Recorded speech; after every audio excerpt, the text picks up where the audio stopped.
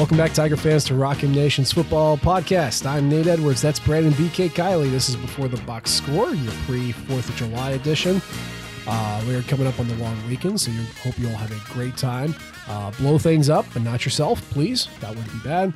And celebrate America by doing the thing that our forefathers did best, which was light things on fire and eat meat. BK, how you doing, man?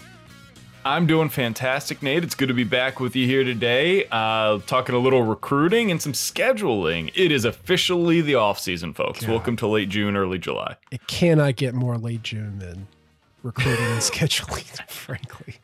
But yes, Missouri had an addition to its future roster. We got our 6th commitment of the 2023 football class. His name is Nicholas Deloach. He is currently a wide receiver playing out of Cahokia, Illinois, Cahokia High School.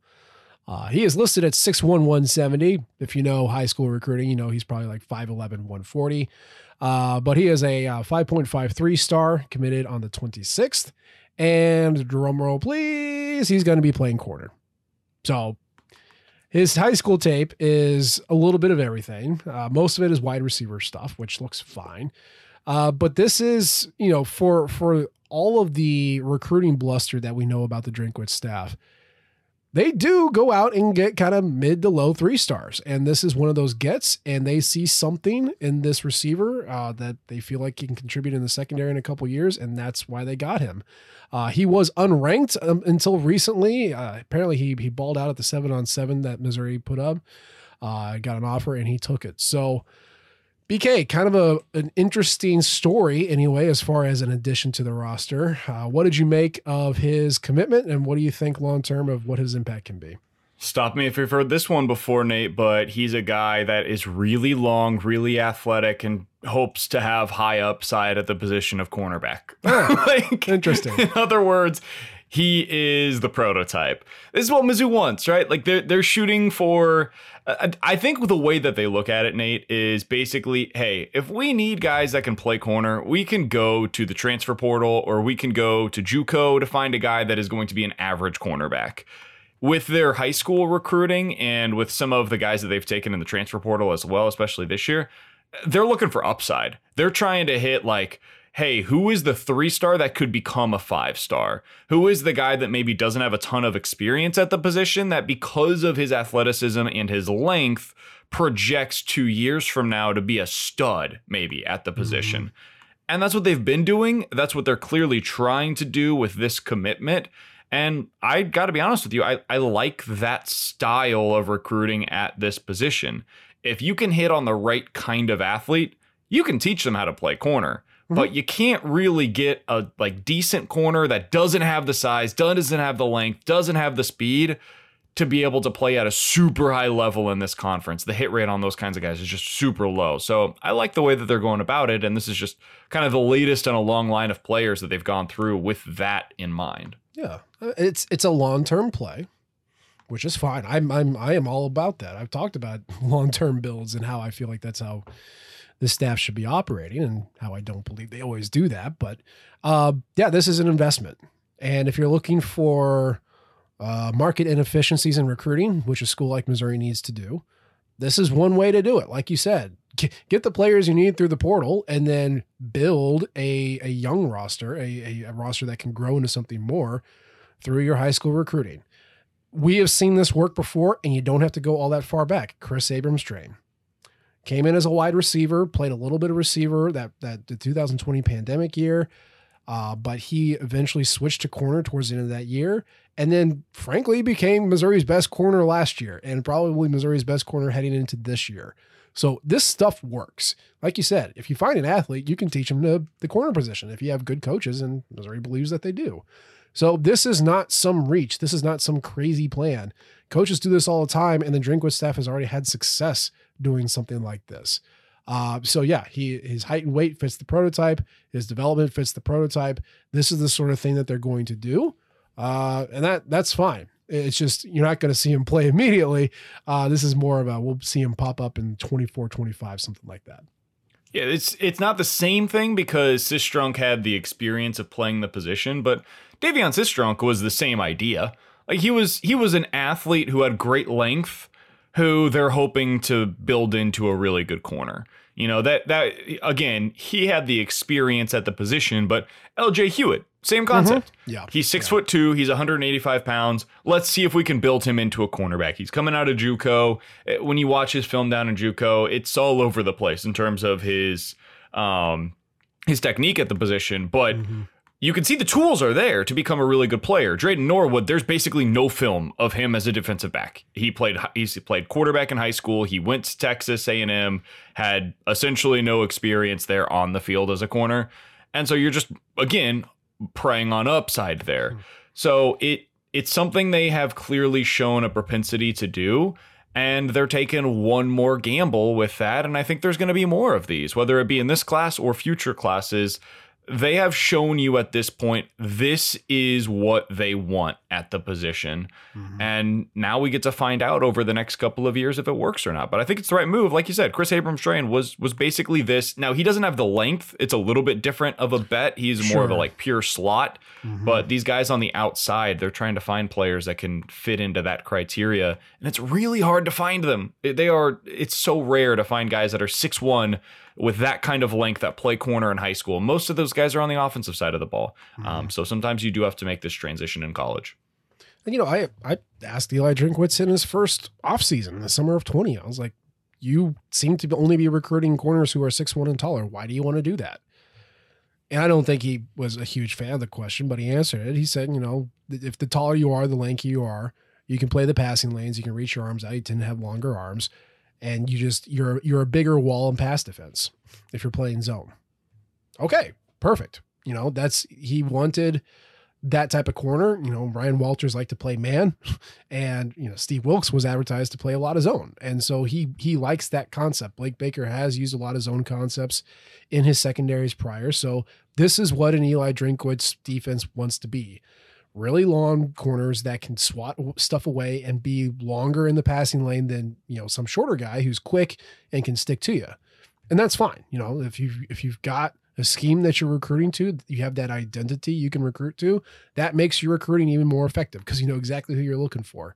And like you said, at the high school level, you got to score points. So your best athletes are almost always going to be on the offensive side. If they have that athleticism that can translate, you know, it's like, look, your best player is probably playing offense. We could see him making that same kind of impact on defense, and that's what the college coaches can do.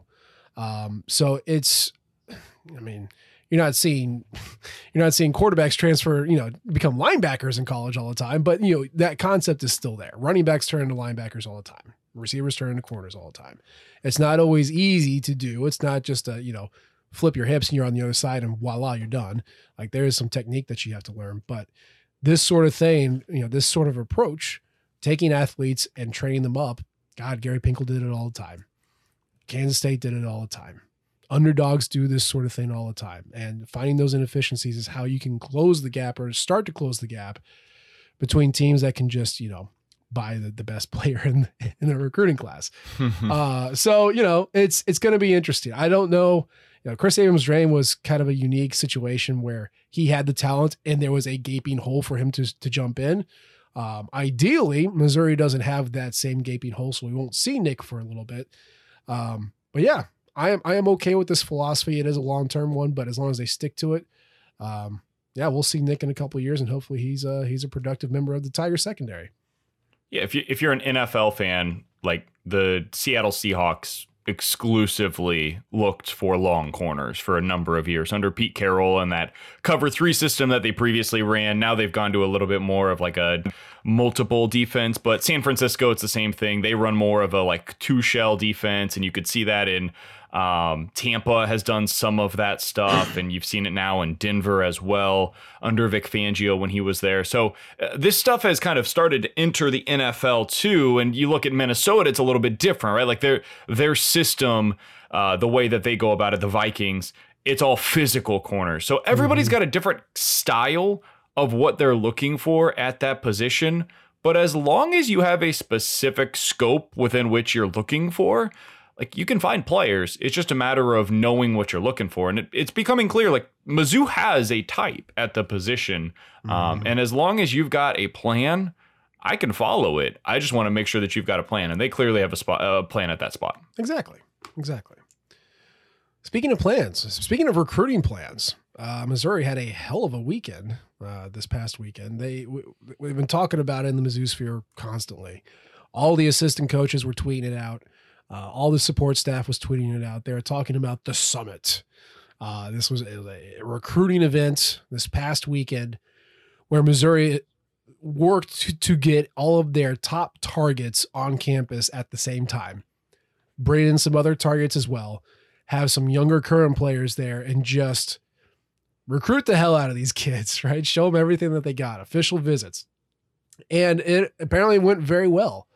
BK wrote about all the targets that we have in the state, and I'll let him get to that in a second. But this is not unique to the Drinkwitz staff. Odom did this with the Tiger 10. He had opportunities. He had weekends like this as well, and schools do this all the time, where you basically put out your best pitch and have everybody there at the same time. And that's what this was. But the big thing, the big news story that came out of it was Caden Green, the offensive tackle out of Kansas City, who had long been considered more of an Oklahoma lean, had very, very good things to say about Missouri, like things that are outside of just kind of your boilerplate. It was a great experience. I really clicked with the staff, blah, blah, blah. Outside of that, it was heavier language that really, he frankly said, it's given us something to think about. So it apparently went very well. Now, BK, like I said, you talked about the talent that's in the state. You talked about the importance that this staff has put on recruiting the state and the importance of this event. What did you think of the outcome of this? And how do you see this kind of playing out over the next couple of weeks? Well, so far they've had one commit from it. Nick Deloach is a guy that was on campus for this event. So he was the first commit that they got.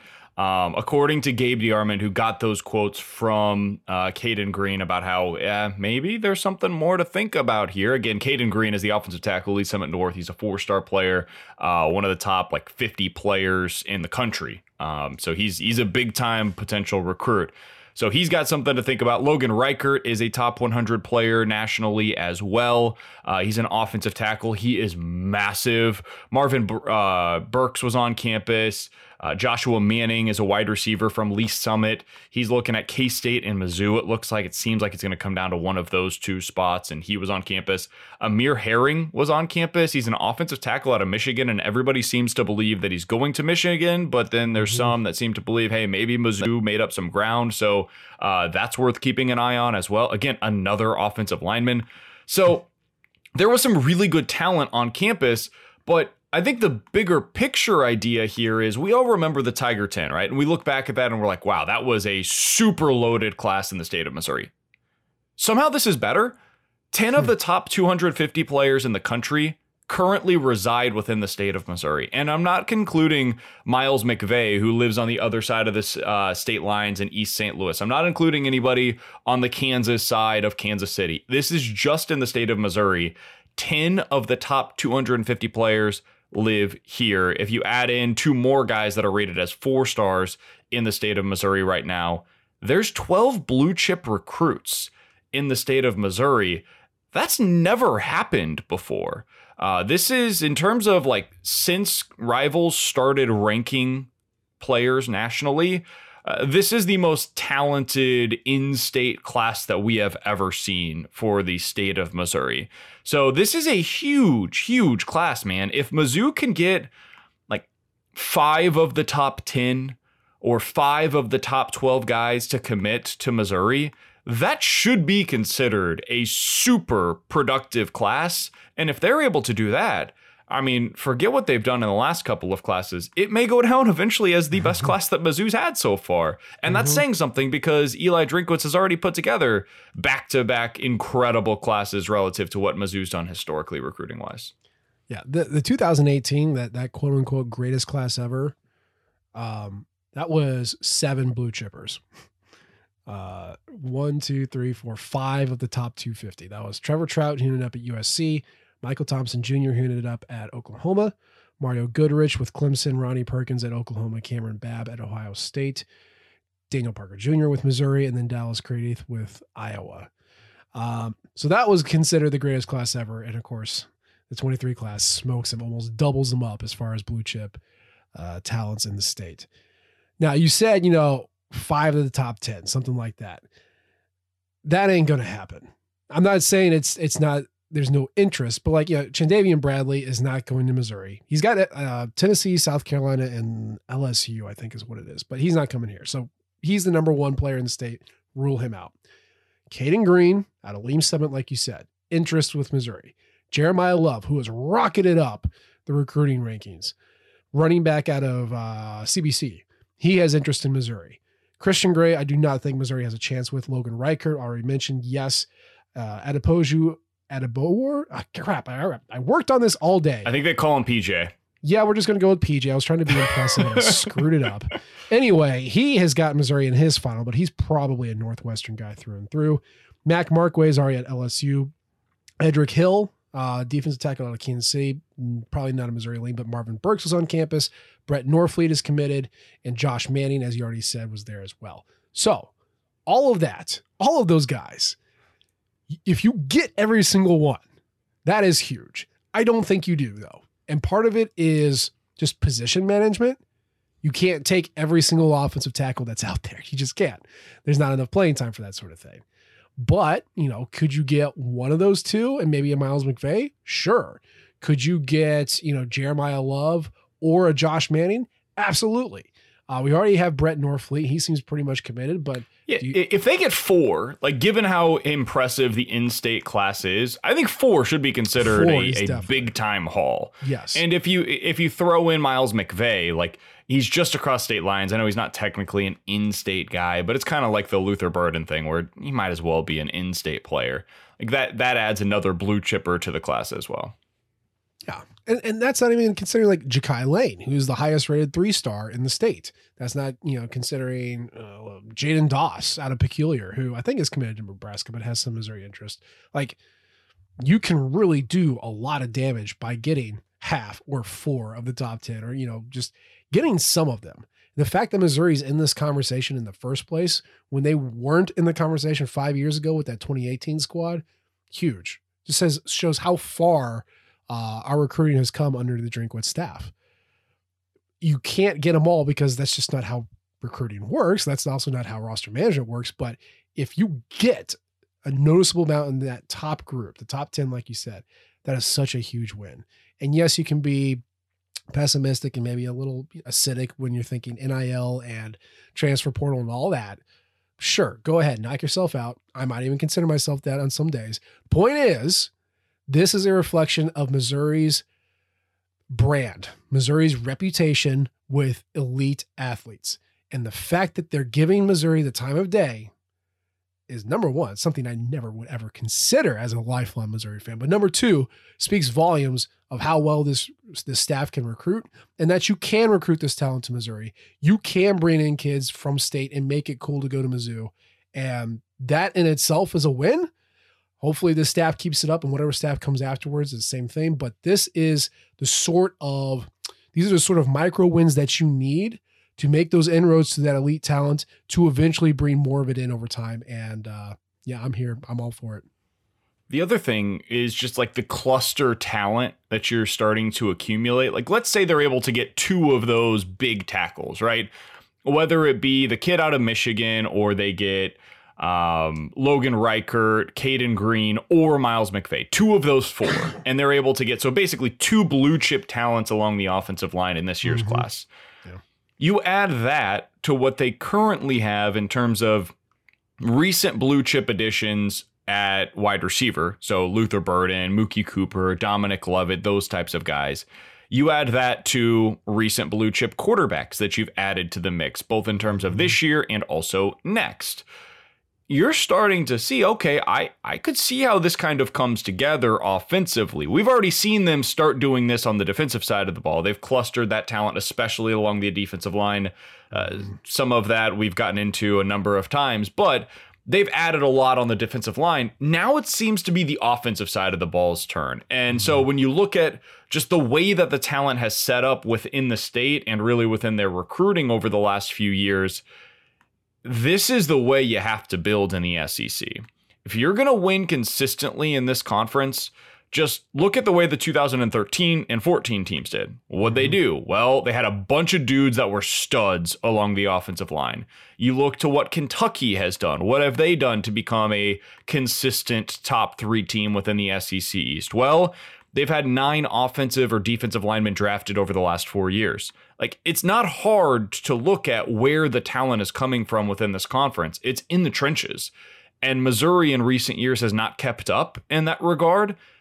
And if you start doing that now, and it seems like they might be able to with this year's class and then with what they've added along the defensive line in recent years, that starts to make you a lot more interesting as you're looking towards, okay, what could the future be for this team under Eli Drinkwitz? Absolutely.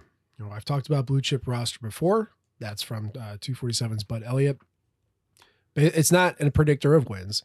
It's saying if you want to win championships, you need to have a roster with more than 50% 4- and 5-star guys to even think about winning conference national championships for sure, but also conference championships. Doesn't guarantee you win more games. It's a qualifier for you to play at a high level. Missouri currently has 18 blue chip recruits on their roster, 1 5-star, 17 4-stars. I don't need to look anything up. I know that's the most blue chip talent we've had on a single roster ever. I know that. And only 2 of them, Chad Bailey and Jelani Williams, committed to the Odom staff. All the other 16 committed to Drinkwitz, either via high school or transfer portal. He is getting this roster there. A couple more years, I'm not saying we're going to be at 50%, but you're going to have a lot of 4- and 5-star options to start or to at least rotate in. And when you have that consistent level of elite talent that can take a couple plays off and someone equally talented steps on the field in their place, that is how you start hanging with the big boys, winning more games, turning the tide, all that stuff that you can think about. It starts with just hoarding that talent and bringing it in however you can. And this is easily from a recruiting star standpoint, this is the most talented roster that Missouri's ever fielded. Where they go in the future, how they perform in the field in college and in the NFL, don't ask me that question yet. But just on paper, this is going to be the most talented roster that they've trotted out ever. They're also very young, but it's headed in the right direction. And really, as a college football fan, that's all you need. You need to buy into a little bit of hope that this program's headed in the right direction. And if you look at the recruiting rankings, yes, that is backing that up. Meanwhile, their win total in Vegas is set at 5 currently. So hell yeah, brother. SEC. You gotta love it. That's the way that this goes. Nate, speaking of the SEC. Oh. So scheduling is about to get an overhaul, not just within the SEC, but in the ACC as well. I saw this the other day and I wanted to get your thoughts on it. I know we've talked a bit about pods and that's more or less what this is, but the ACC is scheduling a 3-5-5 model, which, to dumb this down as much as possible, let's go with Clemson's schedule, for example. Clemson will play 3 teams every year. They're going to play Florida State, Georgia Tech, and NC State. Everybody else has 3 primary opponents, so it's the same thing for them, where they've got 3 teams that are on their schedule every single year into perpetuity. They also will play the other 10 teams within their league. So it's Clemson, the 3 teams, so that's 4 total, and you've got 14 within the ACC. So the other 10 teams, you're going to play each of them twice over a 4-year schedule. So you'll play 1 team at home once, 1 team on the road once, and so on for every other team within the conference. And you'll basically have it 5 one year, 5 the next year, 5 at home that 1 year, 5 at home on the road the next year, and so on. I love this, man. Mm-hmm. This is what, when Texas and Oklahoma get to the SEC, I want the SEC to do. And then it's going to make things very difficult for Mizzou unless they get lucky and in 1 year they have like a perfect scheduling setup where they avoid Alabama and Georgia and whoever the team is that's up and coming that year. Like, if they can do that in any given year, that'd be great. But realistically speaking, it's going to make things more difficult for them. But in terms of just being a college football fan, I think this is better for all of us as fans for them to do it this way. Absolutely. And I want to make sure I read it right. I was on a lot of medication. It's you got the 3 permanent opponents, then you have 5, and then the next year it's the other 5. So in 2 years you play everybody in the ACC, right? Yep. That is brilliant. Because I've also heard like, oh, well, 5 5, and then you just swap those same 5 for a different venue the next year, which I don't like that as much. No, it's basically like on odd years, right? So on an odd year, Clemson will play Duke, Florida State, Georgia Tech, Louisville, and Miami, for example, just those 5 teams. And then the next, so like 2023, they would play them. And then in 2025, they would play them. 2023, they're all at home. 2025, they're all on the road. So yeah, God, the ACC has had their divisions for 20 years and I never remembered which team was in which. And now I don't have to, so I win. But I love this for them because it's really cool to get a lot of variety in your college football life and getting out of divisions and seeing your entire conference, those teams that you claim to be part of. Yeah, that is a smart idea that creates a lot of interest. There's going to be a lot of teams who have not seen specific campuses, specific venues. And they travel to those stadiums because they haven't seen it. They haven't had a reason to go see it before.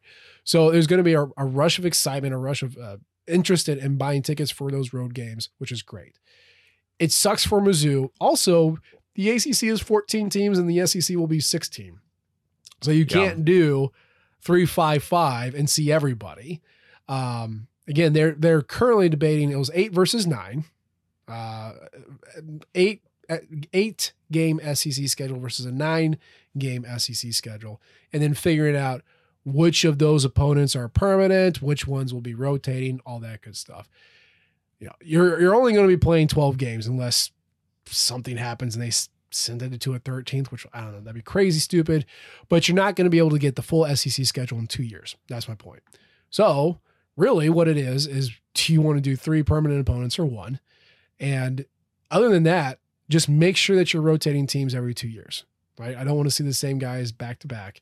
I want to see Missouri play every single team in the SEC. And yeah, it's going to suck. I ran win totals. Was that last year? Yeah, it was last year when Texas and Oklahoma surprised everybody by saying they were joining.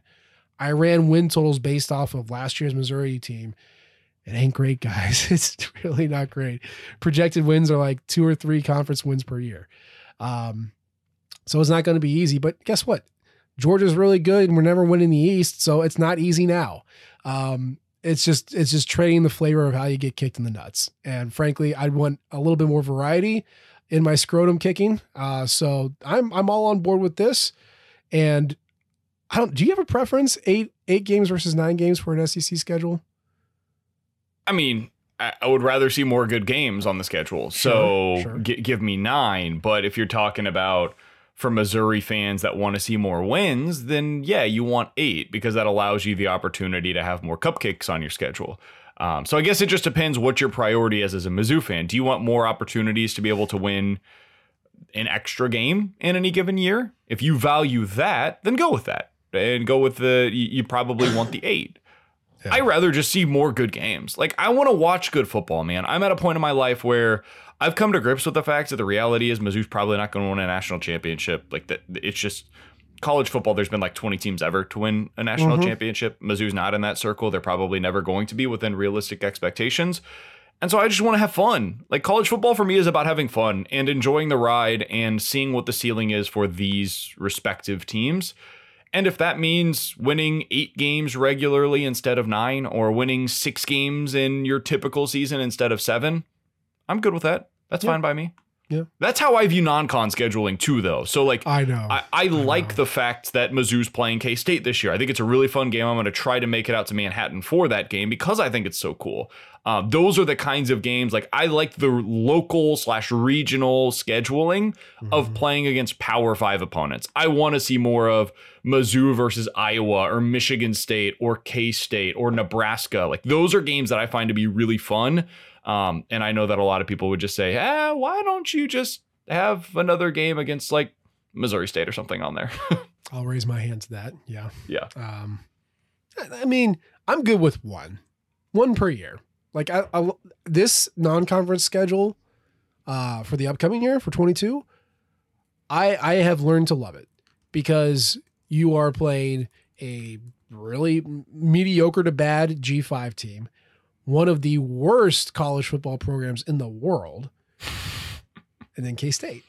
And the FCS team, obviously, but like, and then K-State. So like you got one really tough out of conference challenge, and then 3 should be guaranteed wins in the non-con. I like that. I don't want any more Power Fives outside of that because I do like wins.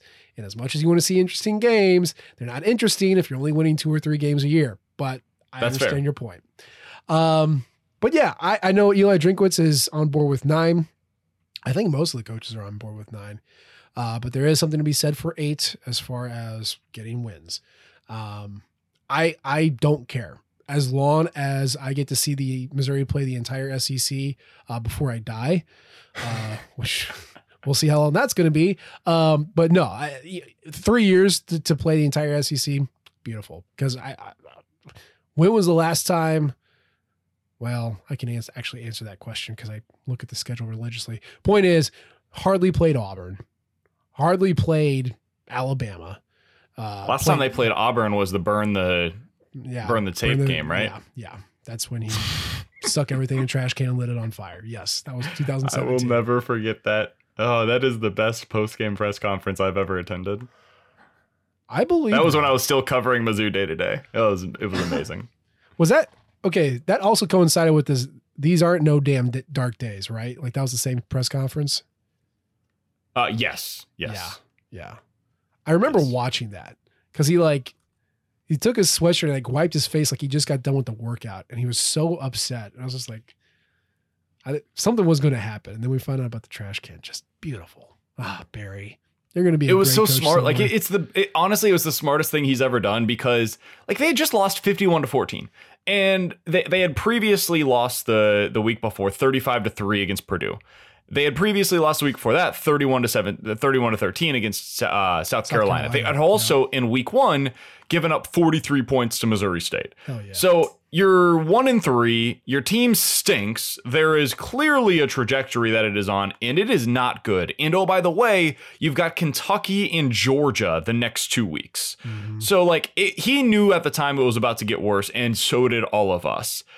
And he set the narrative of, this is what you're all going to be talking about. Instead of it being us being 1-3, you're going to talk about this of what I just did. It was really smart, honestly.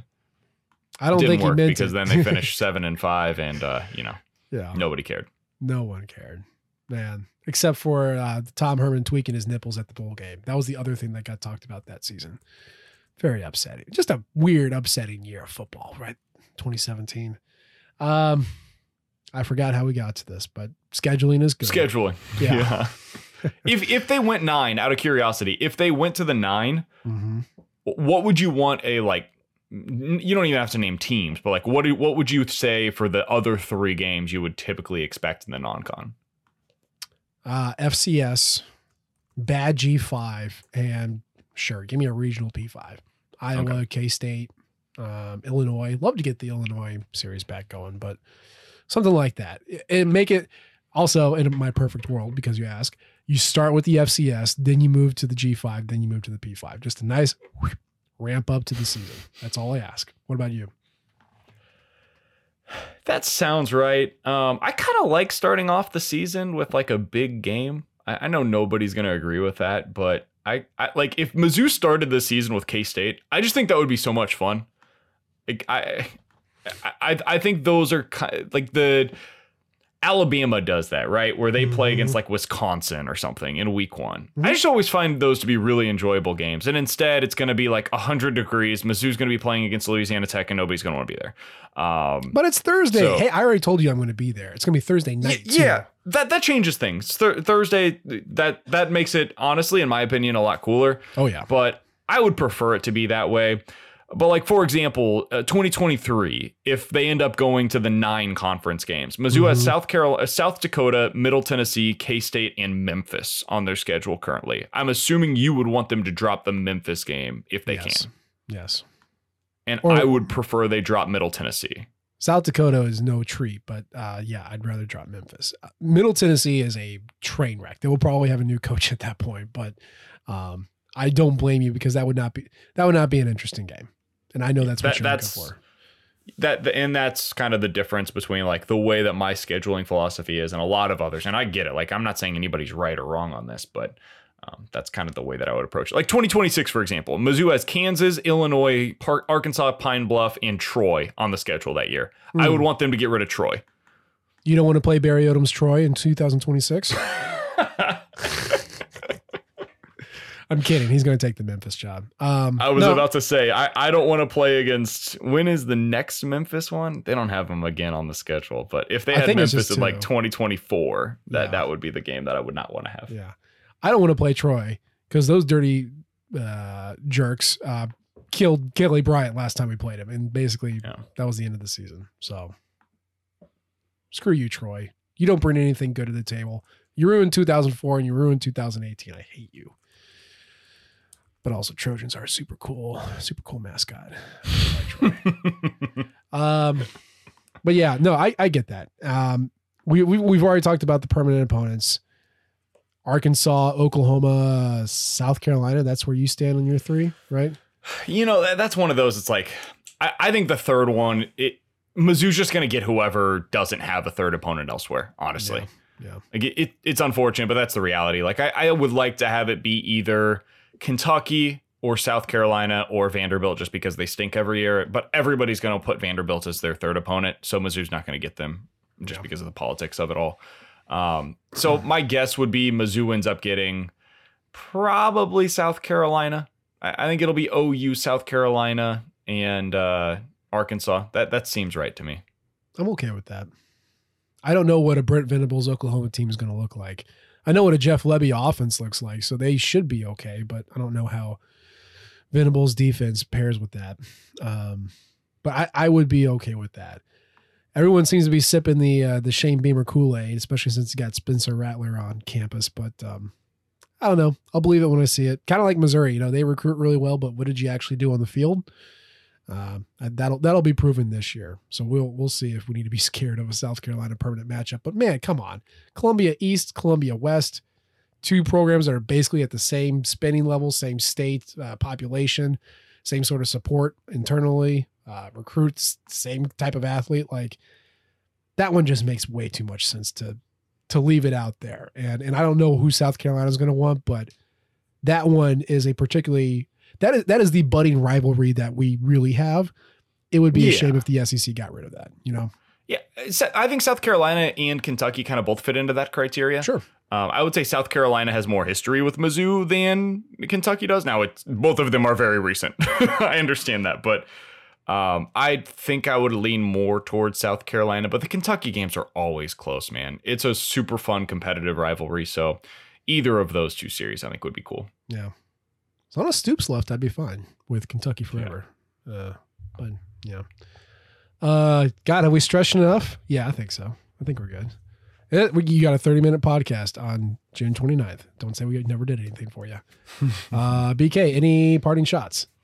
I don't think so, man. It sounds like recruiting should be picking up within the next couple of weeks or so. Some of these guys might be looking to commit quicker than expected. So within the next week or two, maybe even by the time you're listening to this podcast, some will have or are expecting to soon commit. So when we talk next, hopefully we'll have more resolution on where some of these blue chip recruits from in-state are heading. Yeah, I know July 7th, July 8th, 9th, that's kind of been targeted for a couple of guys. So it could be a very happy day soon. It could be a very sad day soon, but we'll talk about it next time we get together because that's going to be our show for today. As always, we appreciate the downloads and the subscriptions. You can leave a comment or you can rate us because we love all types of feedback from you all. You can follow us on Twitter. I'm at Nate E. Edwards. He is at BK Sports Talk. And of course, you can follow the Rockin' flagship at Rockin' Nation. We appreciate you tuning in this time. We'll try to do better next time. And until then, MIZ. ZOU.